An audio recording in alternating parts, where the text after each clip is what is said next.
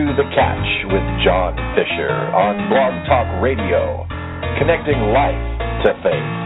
The world is trying to get it together, trying to help their fellow man, hoping we can make it better.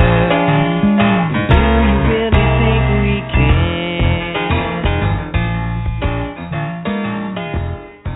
All right. Welcome to The Catch on Blog Talk Radio. Yeah, wait a minute. This doesn't sound like John Fisher. Nope, this is Gunnar Simonson. I'm here. John's going to be joining us here just shortly. But tonight we're gonna have a great time. We're going to go all Portland on you, and we're going to have a great guest, a good friend here from Portland.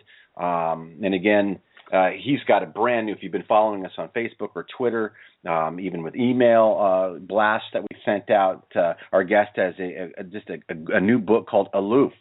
And check this out. Check out this byline. I absolutely love this.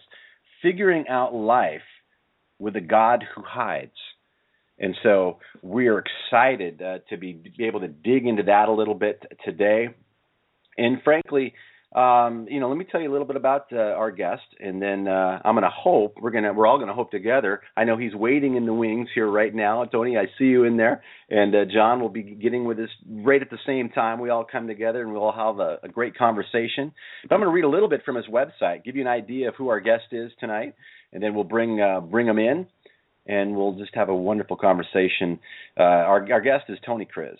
And from his website, it says, Tony hopes through words, both written and spoken, to give people permission to authentically feel, speak, struggle, and to honestly express their faith-filled affections.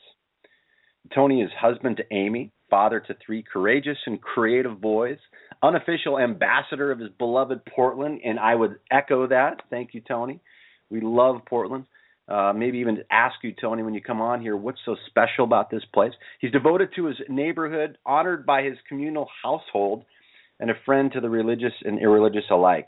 He has a doctorate of ministry and leadership and spiritual formation, and he teaches in colleges and universities around the country on topics of authentic faith, spiritual formation, cultural integration, cross-spiritual communication, and sacred friendship. And so we are excited and honored to have our dear friend Tony on tonight. And John's going to be joining us here in just a few moments. We're going to weave him in organically into the conversation. But I want to welcome Tony to the podcast. Tony, are you there? I can hear you. Can you hear me? Tony, how you doing, man? Hey, I'm good, buddy. How you doing? Doing great, man. This is awesome. John just joined us. You're on. Hey, man, let's go love on Portland right now. What do you think? All right, let's do it. Well, John just joined us. Tony just joined us. I'm going to turn it over. And, Tony, I want to ask you here real quickly before give John a few moments here to get set up. Thanks so much for joining us, Tony, on the show tonight. What is so special about Portland? Maybe start with that. Yeah, so if you're a hyper-localist like I am, Portland is like one of the great cities. Organized by a series of neighborhoods. Each neighborhood has its own hub. It seems like every single one of those hubs, you can live almost anywhere in the sort of urban center or urban area of the city, and it's within walking distance. You're going to have great local food, local vendors. We have the best food cart culture on the planet. You're probably going to have a music venue within walking distance of your house. You're definitely going to have one of the most beautiful parks you've ever seen within walking distance of your house. That is Portland. Wow. I love it. John, You got to get back up here. Hey, is this seriously? Does the Chamber of Commerce pay you for that, Gunnar? Wow, today's podcast brought to you by the Portland Chamber of Commerce. That was actually pretty good. That was really, you just launched into that, and it was just like, man, it was from the heart. I loved it. John, get back up here, man. Well, that's great. Since you brought it up, Tony, you're really connected, at least to your neighborhood, I think. Tell us about that. Tell us how that happened and what you're doing. Yeah, really. so the hyper local movement, has really taken root in Portland, and but that was not really the thing that sort of made myself and my household localists. It really was a spiritual journey we went on, and and the primary motivation of the journey, honestly, well, twofold. One is how do I live an integrated spiritual life, meaning where really the umbrella of my spirituality and the way of Jesus is really infecting every part of my life. And I found that when I was hopping in my car to drive across town to go to church, and hop in my car, drive across town to go to work, hop in my car, drive across town to work out, hop in my car to go recreate, whatever, that each time it gave me the opportunity in my pain, in my darkness, in my own self-protection, to sort of reinvent myself in the car and sort of appear in whatever personality I needed at that time to make sure that I was liked, or make sure that people would validate me in that particular construct. And since all those different systems were separated from each other, I could live that schizophrenic life. Now, when you live in your neighborhood and you work, recreate, learn, live, hang out with friends, all within the same space, eat, shop, all within the same space, I'm seeing the same people all the time.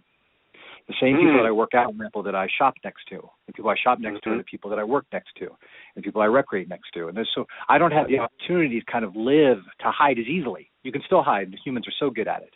I can still hide, but it's not as easy. So, and that self-protection, that accountability from my neighbors, I think so often one of the mistakes church people make is to separate the world out into who has the right to keep me accountable.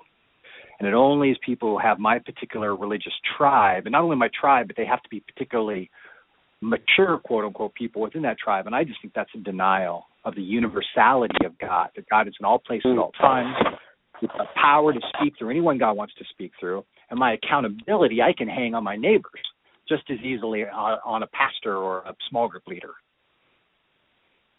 Wow. Who has the right to keep me accountable? Is that what you said? Right. Yep. Who has the anointing from God, I would say. And how now I am fascinated even by the question.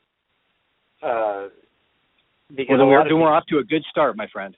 We are. A lot of people aren't even wanting to be accountable to anybody, much less talking about who they're going to be accountable to, much less who has the right to be accountable. Yes. Wow. So answer the question again for us. Who has the right to keep me accountable? Then you're saying my neighbors, anybody nearby? Yes, and let me take it one step farther. When I live a commuter consumer life, part of the privilege that saturates me as a middle-class white male in North America in the 21st century is I actually believe, if left to myself, that I get to pick and choose the sorts of people that get to keep me accountable. And who will I choose? Inevitably, I'm going to choose people who look like me, read like me, vote like me, think like me, believe like me, drive like me, spend like me, right? So if I'm never accountable to anyone different than me, let's say I'm middle class and I only make myself accountable to people who are also middle class, where is the challenge to how I use my money going to come from? Where is the challenge to be with the poor going to come from when we're all sort of protecting one another? We're all sort of in this social contract. So when I'm accountable to my neighborhood, then therefore if you're in my neighborhood, you have the right to speak into my life, and it's going to end up being a lot of people who are not like me, who don't spend like me, drive like me, and vote like me, and go to church like I do. And and see if I only do with people who are just like me, inevitably they're going to have all the same blind spots that I do, because they're just like me.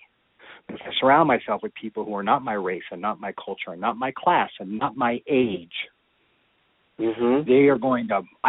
There's a much better chance that they are going to have sight where I am blind, because they come from a different spiritual, social, and cultural construct. So there's real power in that, I think, for transformation. Yeah. Okay. Now that works in Portland.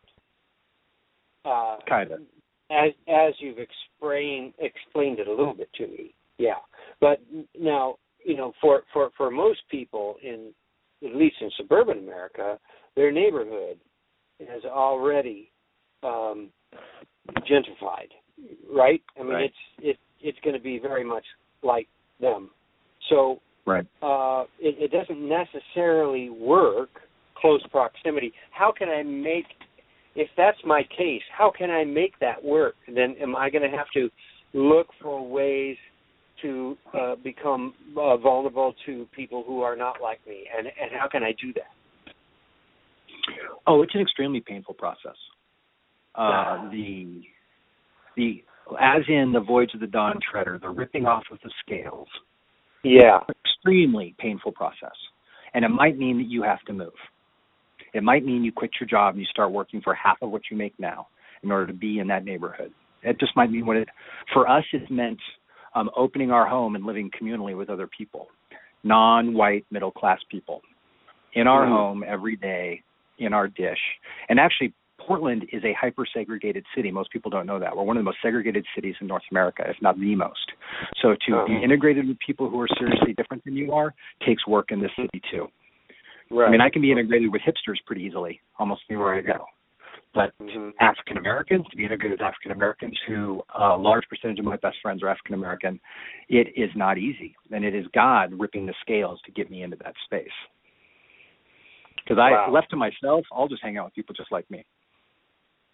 Right. Well, we just jumped right into this, didn't we? So my goodness, you're talking about somebody change their whole life, basically. Potentially, if that's what God, if that's part of the ripping of the scales for them, then that's I think we should invite that. This sort of easy, comfortable spiritual formation stuff at some point's got to end. And in Portland, now that we're a post-Christian culture, and it's not comfortable and easy to sort of just be a Sunday morning Jack Christian here. Yeah. We're kind of being those things are being forced upon us. But it's real. It's real. What we're being invited into is real. It's not Disneyland, and it's not Saturday morning cartoons if those existed anymore. It's real. Are there some ways someone could do this, short of communal living or moving? I mean, sure. Yes. God's palette of creativity is as eternal as God is. So the number of ways God has the ability to invite each one of us into those sorts of relationships is unlimited. My imagination isn't that great, though. So sometimes I have a hard time seeing other ways. But there absolutely are. You never know how God's going to do it. When we first started living communally, and it wasn't even communally really. We were just renting out a couple of rooms in our house, and we ended up renting them out to friends. And over the first 4 or 5 years we did it, we looked around, and every person who had lived in our home, every person, was white, middle class, college educated, churchgoer. Every single one who had come through, about our age, voted about the way we do, And finally, my wife and I just begged for help. We were like, God, you've got to do something, because we cannot get out of our own way. We are so addicted to living this way, we can't even attract somebody who's not just like us. And again, it's God's grace. One day on our front porch showed up a 280-pound Mexican American who had heard me speak in Texas, and he knocked on the door and he said, "Hey, I heard you speak. Do you mind if I crash for a day or two? I just moved to Portland. I'm trying to get my feet under me." And he stayed with us for 2 years, and that was the first, sort of our first thing. And then since then, the vast majority of people who have come to our home have been non-white or non-middle class, or so. I can't explain how it happened. Yeah, it just happened. Tony, what do you say to the people who say, well, why? Why go to all that trouble? I mean, all my neighbors that are like me need Jesus too. Sure. And I think we can live a real Christian life. within a suburban context. I think we can. I think there are some limitations. I think that's sort of where am I being challenged outside of my particular cultural construct? Where am I getting challenged beyond my social contracts, where we don't challenge each other's use of money, for instance, is a huge one in American culture, because our culture is driven by fear and it's driven by financial security. So it's one of the things we're not allowed to confront one another on. You can confront each other on internet use. You can confront each other on, there are things, but that's one of the things we're not allowed to. And where's that going to happen if I'm just hanging out with upwardly mobile suburbanites? Where's that going to happen? Wow. This is terrific. Gunnar, feel free to chime in whenever you want to. You got it. But I'm getting personally too convicted to be even able to think of my next question. So I'm sorry, guys. I dove in too fast. That's all it says. Hey, guys. The Blazers are doing great. It looks like LaMarcus Aldridge is going to keep playing. Yep. We have real hopes for the playoffs. That is good news. It is good. No, this is fascinating though, because that's definitely one thing that's bothered me a lot, is how our churches and our places of worship, and even the people we talk to and the books we read, it's all so homogeneous, and we're not being forced out of our comfort zone by any way, and so at least I would think what you're talking about here would at least give somebody courage maybe to move out into an area, or Gunnar, you're going on Thursday nights, you're going down to the bridge, under the bridge, and or maybe to get involved just in a group that's another group. It's just people for sure. who aren't. I mean, I realized, for instance, that at one point I was so entrenched in the Christian community that when we had our third child, I was a little older and wiser, and this time I decided, hey, instead of joining the church group, we're going to join the YMCA Indian Guides, and that means I'm in with a whole bunch of regular guys and their kids, and we're going to Catalina Island and camping out, and I'm meeting people who are not they're not believers necessarily, and I was scared to death, to tell you the truth. My first Catalina trip, I was scared to death, and I came. Marty tells a story about how I came sauntering in, like I knew like I had the world on my tail, and that's just because I had such a good time, and I connected with people that I didn't know I could connect with, and I made some friends, and I broadened my understanding of humanity, and so that's a tiny little thing, but I think there are ways. I think there are ways we can do that. Just that take a little effort to step into another zone, perhaps. Yeah. And my encouragement there, I was teaching class today, and we had about a 40-minute conversation about the difference between charity and justice, and that our engagement with the world needs to be fueled by justice, not charity. And I'm using charity in the sort of the latter 20th century use of the word. It's a very condescending use of the word. And when Gunnar talks about going under the bridge, I love it because he talks about going and spending time with his friends. He doesn't talk about, I'm giving these things or those poor people. Yeah.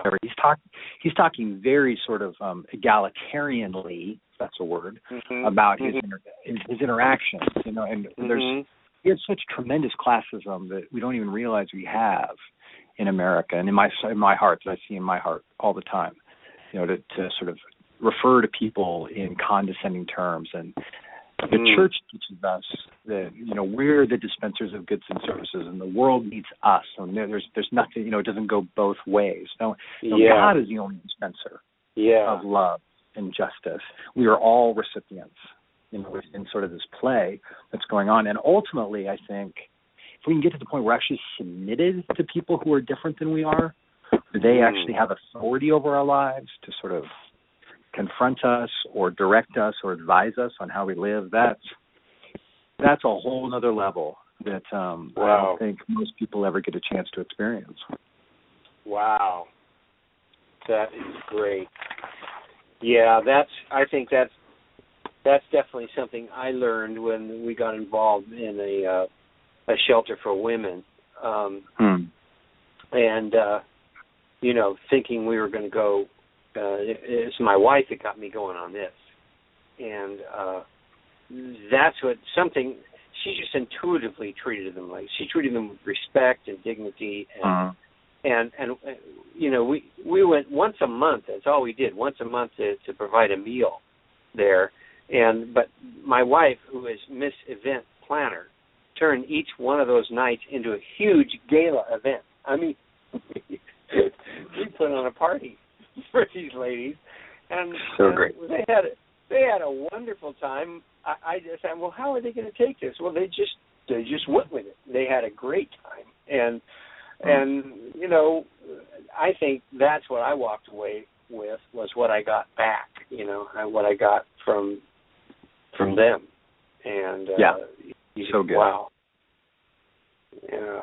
Where have you? I know you've written a couple books. You've done that kind of stuff, but are you? Is there something? If our listener wants to get into this a little deeper, have you got something we can go by and read? Boy, what comes to mind? Wisdom for the Daily by Joan Chittister. Wisdom for the Daily is great. Okay. Or the 12 Marks of a New Monasticism. Oh, you know what a great book would be? A really great book would be The New Parish. The New Parish, Parish, by Tim Sorens, Paul Sparks, and Dwight Friesen. Really a great book on locality and how being integrated with our neighbors, whomever they may be, is really one of the great pathways of spiritual formation. Cool. Now, you get a chance to talk a lot out on the road, and I know you go to a number of different colleges and universities. You're talking mostly to Christian kids, right? By and large. Sometimes I get opportunities in mixed or ecumenical context, but mostly Christian context. Yeah. Tell us, do you talk about these things with these kids, and how do they respond to this? They respond really well. I think we have a very activistic generation coming up. That's cool.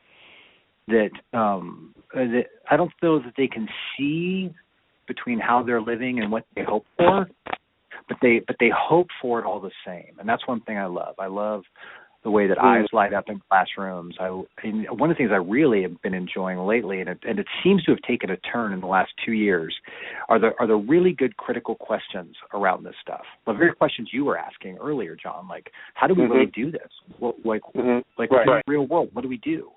And going, okay, well, let's talk about that. Let's have a real honest conversation. Mostly that happens in classrooms. When I'm up on stage, I tend to talk more about honesty and authenticity in our faith.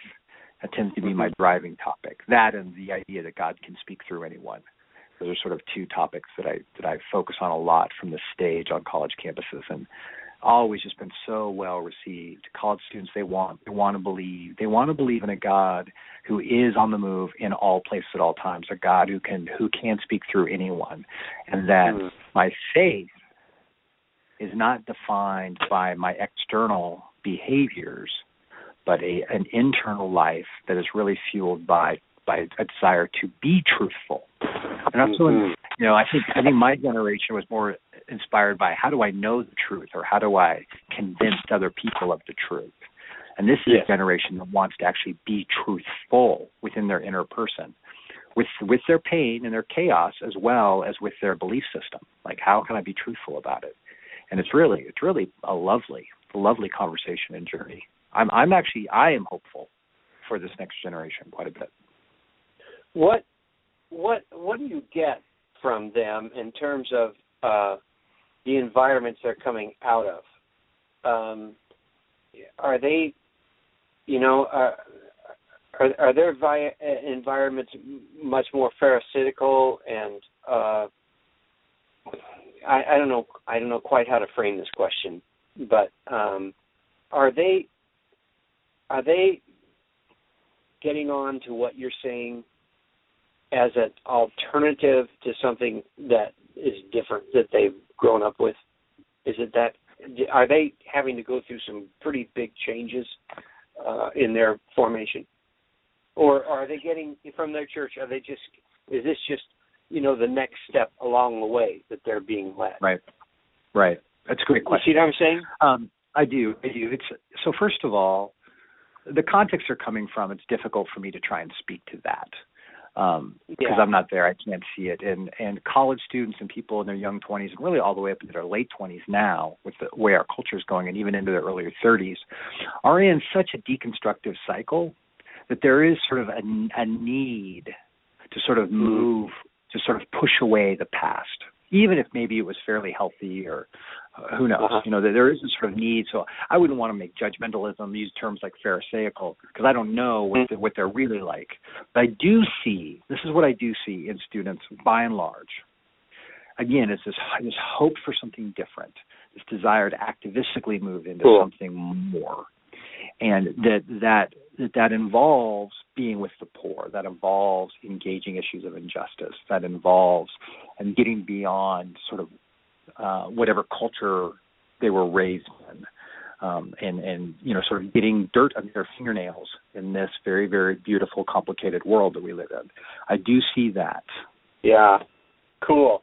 And see, I think, and are you finding that some of the colleges are in support of that as well?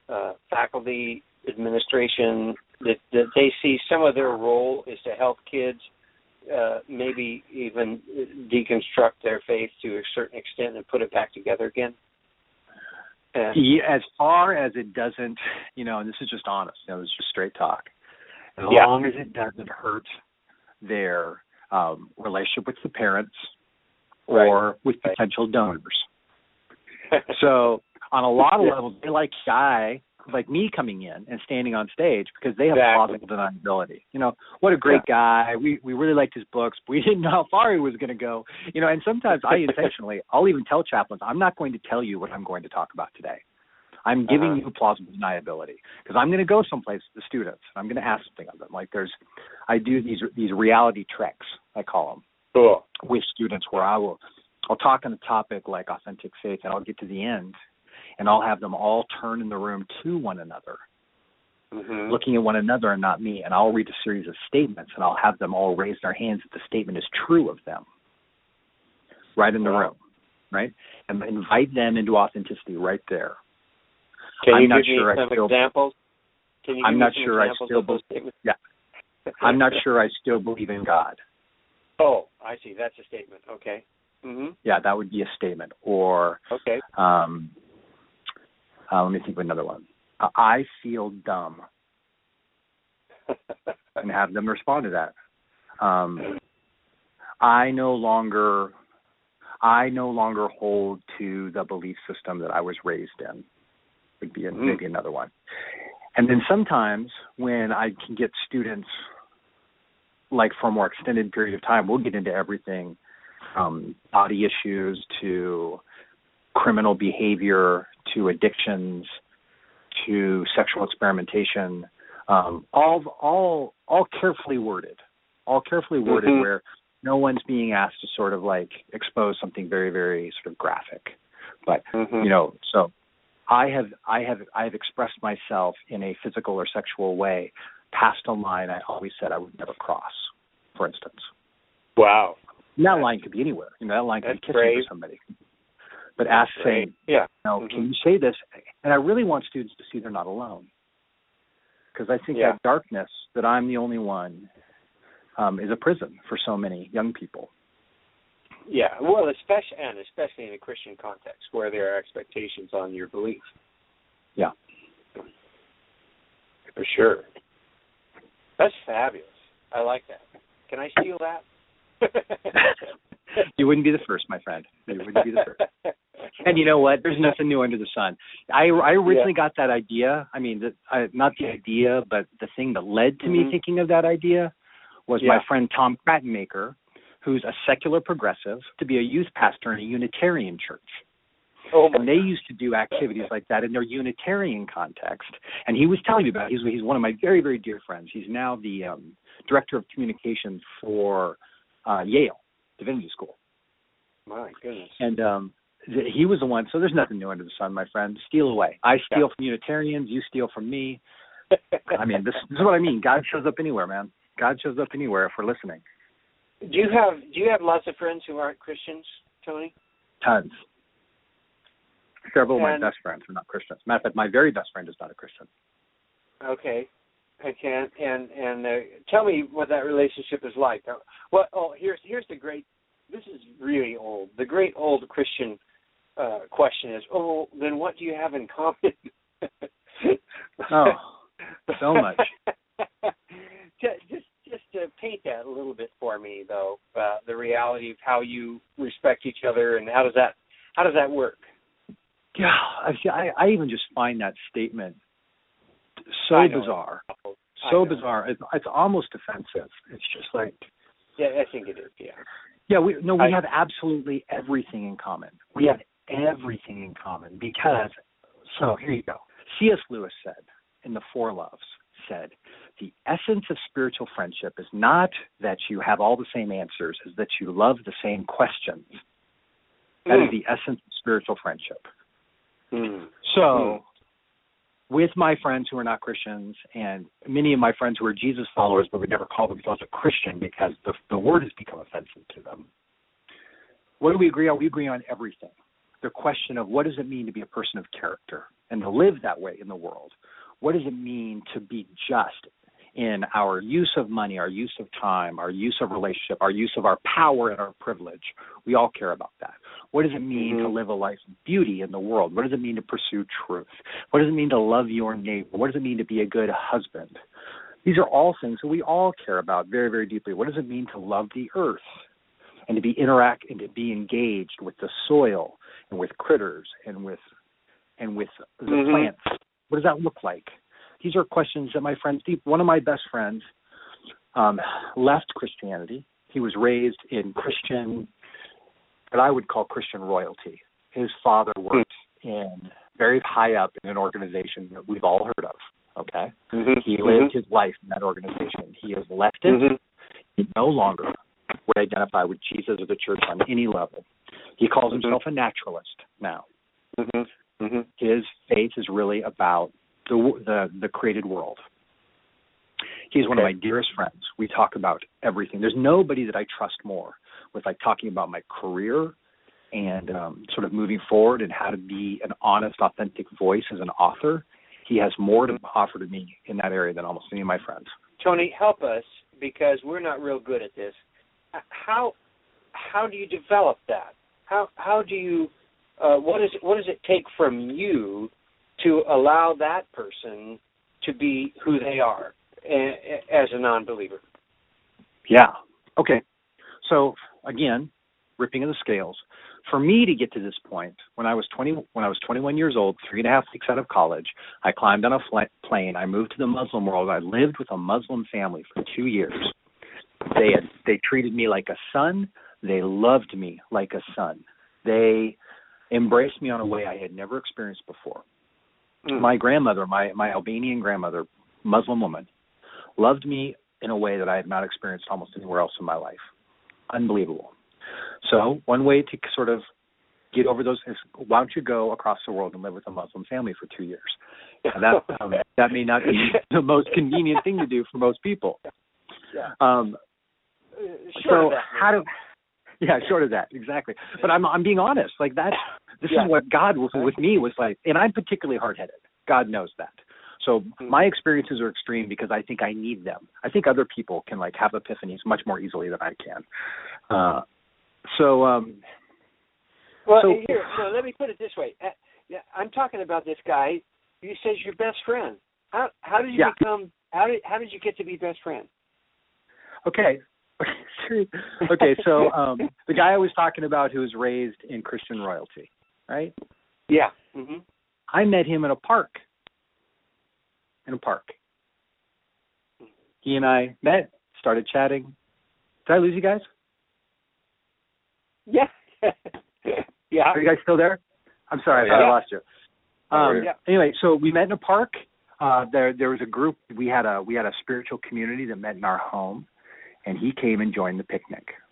And then the next week he showed up, and he just started hanging out with us. And then one day he moved into our house because we had a bed free. This is kind of one of the first people who came in. It was very different than we are. And we just kind of sort of built how does it happen? Sometimes it just happens when you live a life that's available. You know, there are certainly ways to make friends. It's just Christian culture to me, church culture sometimes is ridiculous to me. We create church softball leagues because heaven forbid I would play softball with someone who believes differently than I do. This is no wonder we have a hard time making friendships. You know, but we have these concepts. You know, every town in America has city-sponsored softball leagues. Go play in that league. Hang out every Thursday evening with a bunch of your neighbors and swing a baseball bat and go get a beer or a cup of coffee or whatever after the game's over and hang out with them. Don't play on a church softball league and then complain to me that you don't have any non-Christian friends. It's like, I don't get it. I don't understand. Every neighborhood in America has a neighborhood association of some kind. They have a PTA. They have these existent mechanisms that are just begging you to get involved and as involved as you possibly want to be. But no, I'm only allowed to volunteer at my church because I'm a Christian. I'm only allowed to give money to my church because I'm a Christian. And it's like, are you? It's baffling to me, and it's a denial of the incarnation. It's a denial of John chapter 1, is what it is. For the Word became flesh and blood and moved into the neighborhood, in the Message translation.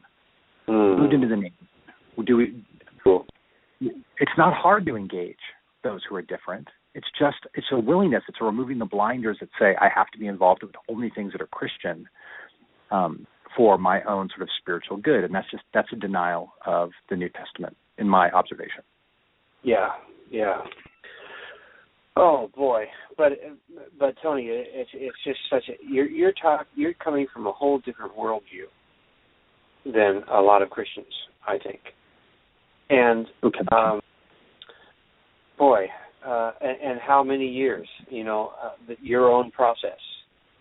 Yeah, absolutely. I'm 44 now. Yeah, that's amazing. And but we can start. And that's what I'm fishing for. I'm fishing for where can we start? What, and what elements does it take from you? Like I'm assuming it takes some sense of respect and allowing a person to believe whatever it is that they want to believe, and maybe even and finding out about. I mean, getting into it. What really is that like? Is that right? Yeah. Yes. I mean. So there's a book called The Anatomy of the Soul by Kurt Thompson. If any of your listeners love like neurology and relationship and spirituality, you need to read this book. And Kurt says that there's nothing more transformative than empathetic listening. Nothing builds neurological pathways more quickly than when somebody sits and just empathically listens to another person. It's incredibly powerful. It's incredibly transformational in a person's life.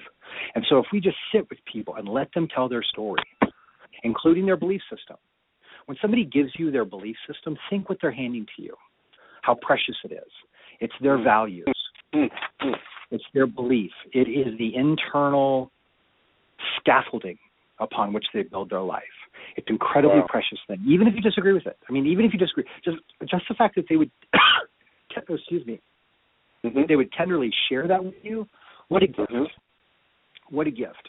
And if I'm not sitting there thinking in my mind how to counterpoint all the things that they're saying, if I'm just being present, listening to a story being told to me, that person, an incredible gift. And Kurt, in The Anatomy of the Soul, Kurt says that that the only thing we've found that's more powerful in building neurological pathways and spiritually transforming someone's mind, growing someone's mind, than empathic listening, like having somebody listen to you, is if you're the listener. The listener is transformed as well. The listener's brain fires in a way that brings wholeness and healing to the brain. And so when we just sit and listen to somebody and do that, and you know what? I am not the most important character in my spiritual story, in my own spiritual story. The Holy Spirit's the most important character in my spiritual story. Why do I think I'm the most important character in the other person's spiritual story? Like, the Holy Spirit's got a whole lot of work to do, and I don't have to connect the dots for people. I don't have to. Now, do I explain my faith and invite people to follow Jesus every day?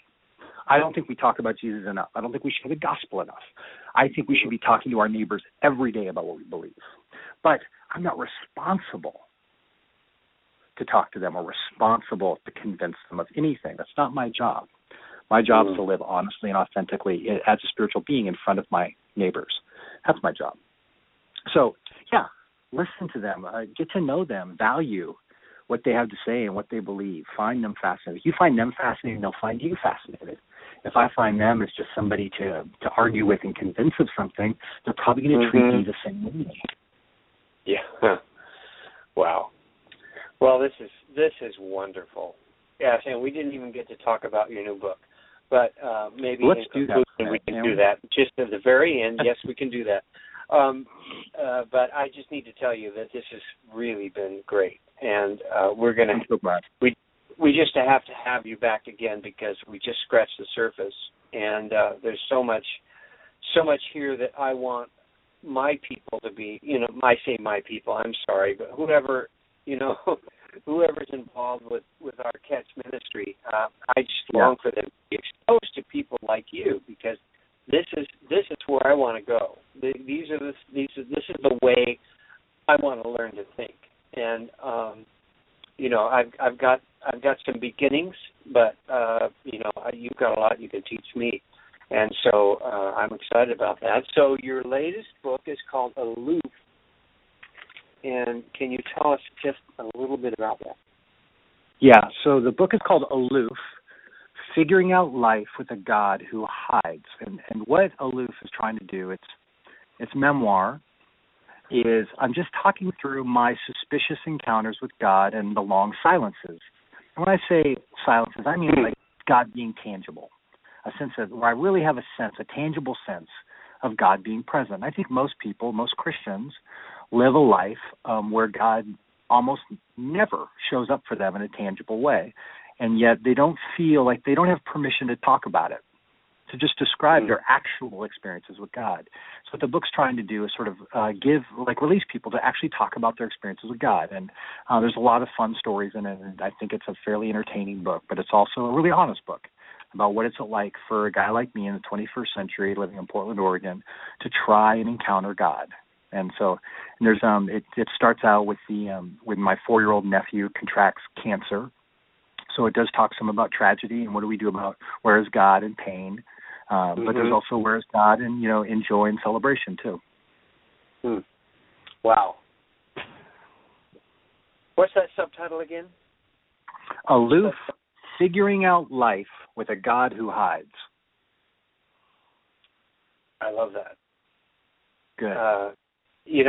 There's one of my favorite verses is, it's the glory of God to conceal a matter, to search out a matter as the glory of kings.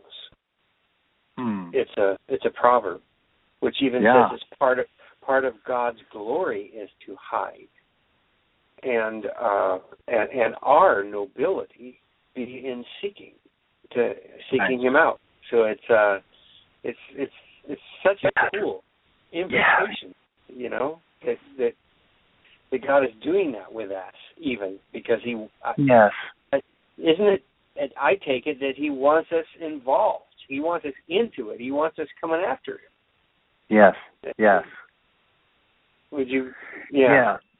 And my petulance to when it doesn't happen the way that I want it to happen, to sort of want to take my spiritual ball and go home, and God's just going. No, this is it. I'd search for me. Search. Let's keep dancing. Let's keep dancing together. Fabulous, Tony. Thank you so much. Thank you. We will do this again, I'm sure. And, I hope so. And we're going to look up your books, and this was great. For our listeners, Aloof. Once again, Aloof. Figuring out life with a God. Figuring out life with a God who hides. Figuring out life with a God who hides. Okay, you guys. If your listeners want to track me down, TonyKriz.com or on Twitter @TonyKriz. Tony Kriz. That's TonyKriz. Correct. Okay, you guys. You got it. There it is. Thank you so much, Tony. Thank you, sir. God bless you. Good to spend time with you. Thank you for the invitation. Thanks for enjoy your kids. Get back to your kids. Sorry I pulled you away. All right. Okay. All right. Take care. Bye-bye. Bye-bye. Gunner. Johnny. Wow. You know those times when someone says a quote that is just so profound that it just resonates so deeply, and for me, I just break out into laughter. I had to have myself on mute that whole conversation because there were some really, really, really rich things that Tony was talking about, and I just started laughing because it hit me and it just resonated. And what a beautiful honest conversation. And that's actually been one of my favorites that we've had. I do look forward to listening to that one several times. Yeah, me too. And what I like is that he's really coming from a different place. Yeah, he is. He's got, like I say, he's got a different worldview, and I think we have this thing. We talk so much about worldview, and then we talk about Christian worldview, and we have this really stodgy idea of what a Christian worldview is, and so often it's mine. The Christian worldview is my worldview. Yeah. Well, sure. Well, when he was talking about the students that he speaks to, the different generations, like we feel like from our generation to have to convince people of the truth, but, now coming out of just simply just being that truth, and living in such a way. And, it reminds me a lot of, this whole idea of being pro-people. I'm going to meet people where they're at, not necessarily where I'm at. I'm going to be me and live my life as, in truth and honesty, as he talks about. So many, there's just a lot in that. John, really, and what we're talking about with the gospel of welcome and grace turned outward, where's the bridge? This really connects well, doesn't it? Oh, yeah. Oh, of course it does, because it's truth. But this bridge takes us out of all that sameness. It takes us out of it's a bridge across into some pretty scary territory.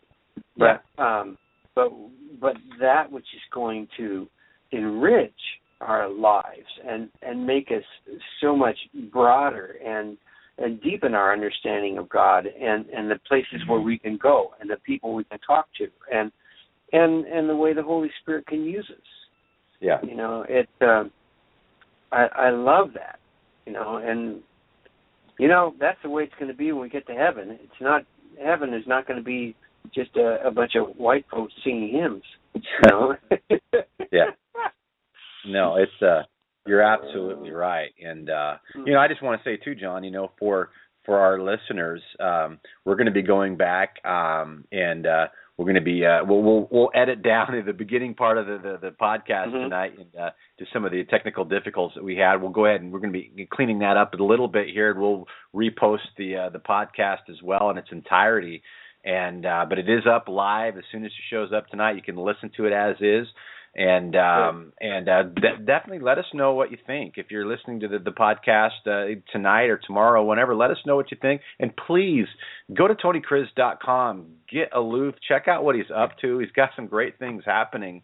And John, I think you're right. We need to find a way to let's get Tony back on the show here and talk more. Yeah.